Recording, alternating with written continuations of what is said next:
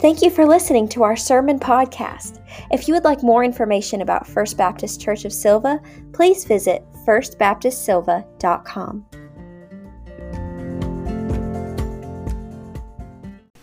You can almost imagine Jesus enjoying himself in this moment.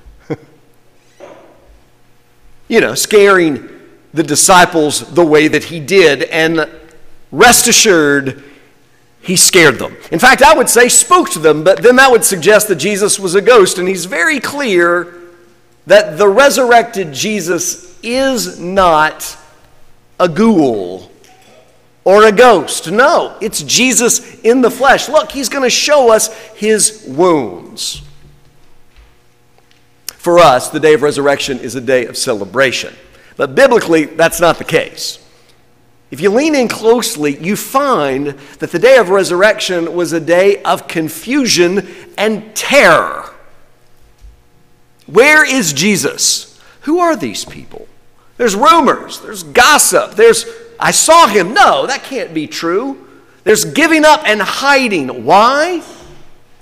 Because they don't know what's going to happen next. And then suddenly, Jesus breaks into where they are and nabs their attention. Apparently, doors like stones and tombs that have been sealed up, they cannot stop Jesus. It's funny, isn't it? Jesus always seems to show up when we don't expect him. And we find ourselves surprised. Now, I'm not an officer, but y'all, when I read this story, I can't help but come to the conclusion that this is an unauthorized entry. Jesus does not knock politely on the door. He's not already there. He literally breaks in and appears, which is ironic, isn't it? That Jesus has to break into the house to send the inhabitants out of it. Jesus breaks in to get his followers' attention. And the message that Jesus has for them is an externally focused message. Jesus doesn't tell them about how they should decorate the interior of the home. He doesn't tell them about how they are to be constructed or even to come up with a kind of work of the disciples kind of plan. No, Jesus is clear that they need to get out of the house. They need to get busy outside. I find it curious to consider what Jesus could and maybe even should have done in this moment. Because Jesus, the resurrected Lord, could have easily gone in another direction here. God has a history of going in different directions when plan A doesn't work out. Let's think of all the plan A's, shall we? There was creation and Adam and Eve. It was a good plan. God had created this utopia for Adam and Eve, his creation. He would walk in the cool of the morning and evening with them. Everything that they could always have wanted was right there. And his creation screwed it up. So then there's plan B. Plan B, of course, is a very different way to birth humanity. Because God wanted to enjoy his people. But it's hard to enjoy his people when they are as evil as they were. Read your Bible, y'all. God has enough of his creation after a period of time and sends a flood. And we know that story. But again, there's a pattern here. God has good intentions for his creation, and increasingly, creation disappoints the Creator. There was King Saul, who very quickly disappoints God, and God anoints and raises up another king, King David. And that doesn't turn out so well either. And when read from a balcony vantage point where we can zoom out and see God's relationship with God's people, we see over and over again that God has high hopes for his people. And they continue to disappoint him. And yet, ever the Father with prodigals, God makes it clear that He is not going to give up on us. But maybe Jesus should have. I mean, think about it, y'all. The disciples certainly disappointed Jesus. 3 years with the Son of God. And the best they can do when things get hard is run and hide, because that's certainly what they did. They think that they are on the cusp of a messianic future that would reign with a sword. Let's assemble an army. Let's take Rome by force. But messiahs are not strung up on a tree. What kind of world is this, they wondered, and so they hid in fear for the Jews. So yeah, I think that Jesus could have gone in a different direction. He could have chosen not to show up at all, right? When people disappoint us, we ghost them. No pun intended to the resurrected Lord. But that's what happens. When people hurt us, when they desert us, we move on. Perhaps Jesus should have too. But he doesn't. And he seems to have a little bit of fun with it. Showing up just like that in their midst. Scaring them. A collective, faithful boo. Peace be with you, he says. Y'all, this isn't a throwaway line. I know it's become so familiar to us that we extend it every Sunday morning to one another. Peace be with you. But it's not something that Jesus takes lightly. In fact, it's mentioned twice. Those students of the Bible know that when things are mentioned twice in close proximity, it means that the author doesn't want the reader or the listener to forget it. It's important. Peace be with you, Jesus tells them. It's an important moment because historically, leaders who have deputies that turn their back on them are summarily executed and killed. That's what history teaches us should be done here. Jesus shows back up, he is victorious, and now he's got some payback for those who deserted him, that denied him, that hid while he died.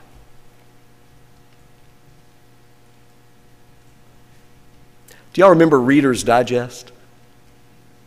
I love Reader's Digest. I was introduced to Reader's Digest at my grandmother's house in Wilkesboro, Big Mama and Papa. I love to visit them. They always kept the air conditioning way too low. It just felt special, especially in contrast to my parents that were stingy. So it was hot, but you'd come inside and it was cold. They had cable TV. My grandmother would make strawberry toast mixing together the strawberry jam and the butter, and they had Reader's Digest. And in a world before iPhones, it was the way to kill time very easily. And I don't have to tell you what rooms of the house had the Reader's Digest. But I found something this past week that would have been perfect fodder for Reader's Digest.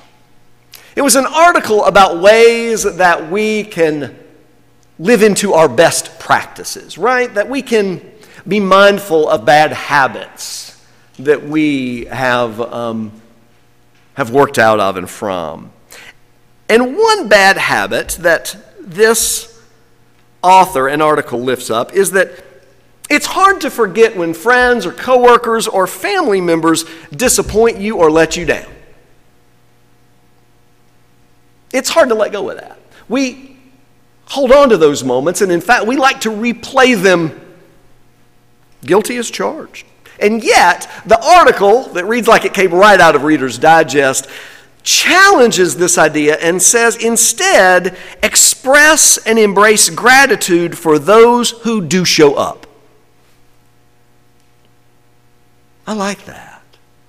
That instead of holding grudges and being mindful of those that deserted us or let us down, or hurt us in the past. Instead, we should embrace and be aware of those that come through. I mean, talk about time well spent, of good energy, right? Of focusing on those that do show up, that are present, that are engaged. I mean, y'all, that's what Jesus did. Instead of keeping track of who lets us down, Jesus demonstrates how he focused on who comes through. On the day when Jesus was raised from the dead, to whom does he appear first? Those who did not desert him. The women. The women who were there all along. The women who didn't give up. The women who didn't run and hide. The women who are there on the road. Those who are there at the cross. Those who helped to bury him, and those who come back to take care of his body. So no, I'm not at all surprised that Jesus would lean into that moment when the dew is still wet, when the sun is still rising, when he is still stretching out his new resurrection threads. Who does he smile at? Who does he appear to? It's the women.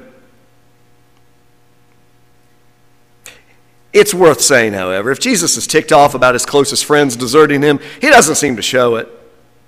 It's almost as though he loves these followers, imperfect though they may be. When faced with the opportunity of starting over with new disciples, Jesus can't let go of them. It's like he loves them. Now, Jesus is not vindictive. He offers them shalom. He genuinely wants for them wholeness and wellness. Peace I leave with you. My peace I give to you. I don't give it to you as the world gives. Don't let your hearts be troubled, and do not let them be afraid. We find in this moment that it's wellness that's what's needed for the disciples to receive the commissioning that Jesus has for them. Because Jesus, in this moment of resurrection and reappearance, desires reconciliation. And reconciliation leads to commissioning. Now, on this side of the tomb, we are not disqualified for what happened on the other side of this tomb. Jesus is not going to be content with us being locked in our churches or in our upper rooms, hiding in fear or having given up that things didn't work out the way they did. No, Jesus will find us because there's work to be done. We remember, of course, that apostle, the word in Greek means to be sent out. And Jesus shows up, offers peace, and prepares to send them out. So yes, Jesus comes back for his disciples and to proclaim reconciliation and to proclaim peace. But that's not all. You lean in closely and you'll find that there's a secondary commissioning. He says, if you forgive the sins of any, they are forgiven them. If you retain the sins of any, they are retained. It is a secondary commissioning. And I had to spend a few moments trying to determine what Jesus was getting at here. It's actually an old Jewish reference to a judge who is empowered with the ability to either unbind someone of their chains that hold them, or to keep them on. Jesus here is referring to authority, the ability to either let loose the captives or to keep them captive. It's Jesus' disciples here that he's authorizing to do what he himself had come to do. It's about reconciliation. And this new authorization is echoed in Luke's account of Jesus on this side of the tomb. He says, repentance and forgiveness of sins is to be proclaimed in his name to all nations, beginning from Jerusalem. So we find that Jesus' marching orders to his followers is to go out and to be reconcilers of those who are prodigals. And so if we are to go out and to tell the good news of a father who is eagerly awaiting the prodigals, then we need to make certain that we lift up what it looks like and feels like to have a God who loves us so much that God will run to us, show up in our locked homes, find us when we've given up on Him because He loves us.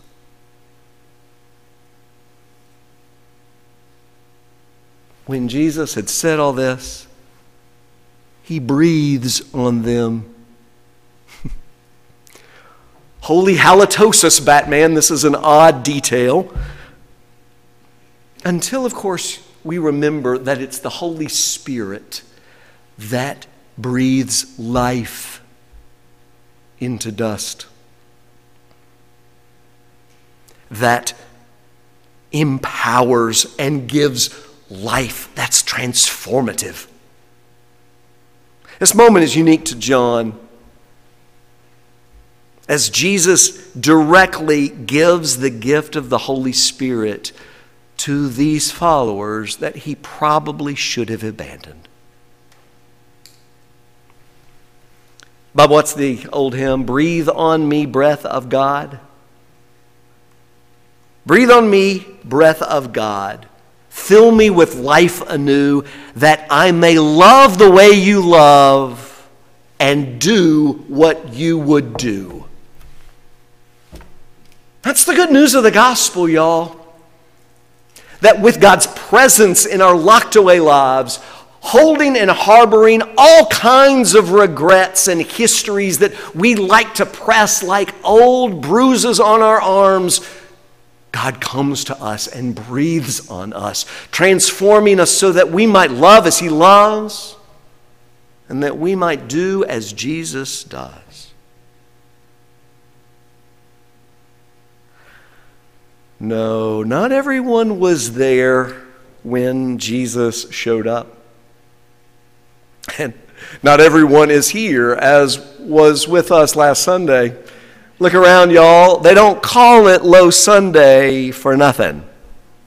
Yes, Low Sunday's been around a whole lot longer than just what happens at the First Baptist Church of Sylva. Low Sunday, there are two of them. Can you guess which ones? It's the Sunday after Easter and the Sunday after Christmas. And apparently it was Low Sunday for the disciples. Even in that room, one wasn't there. Thomas. When he did show back up, he found out that he had been left out. There were things he didn't know. There were things that he had not been privy to. And you can't blame him, can he? Can you? He didn't believe it. He hadn't seen it. He didn't dare to believe what God was doing. Who could? But it was important to Jesus that no one be left out. So what does Jesus do? He comes back.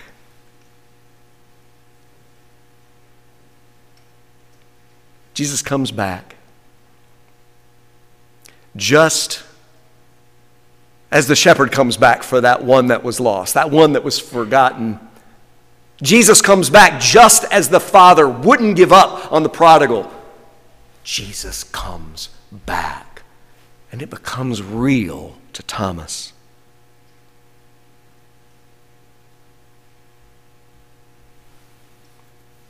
You know what? You may be done with Jesus. You may. And God forgive me for saying so, but that's okay. If you feel like you have moved on from Jesus, perhaps moved on from His disciples and brothers and sisters in His name, you're not the first, and you certainly won't be the last.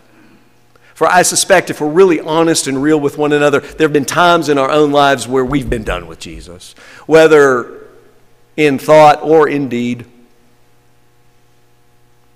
for any number of reasons, you may be done with Jesus. But Jesus is not done with you. So what do you do when Jesus breaks into your home? Well, you listen to him. And you do what he tells you to do because he loves you. And that's never changed. Let us pray.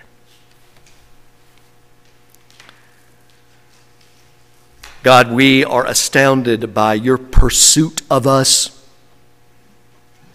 This new covenant that you make with us is breathtaking.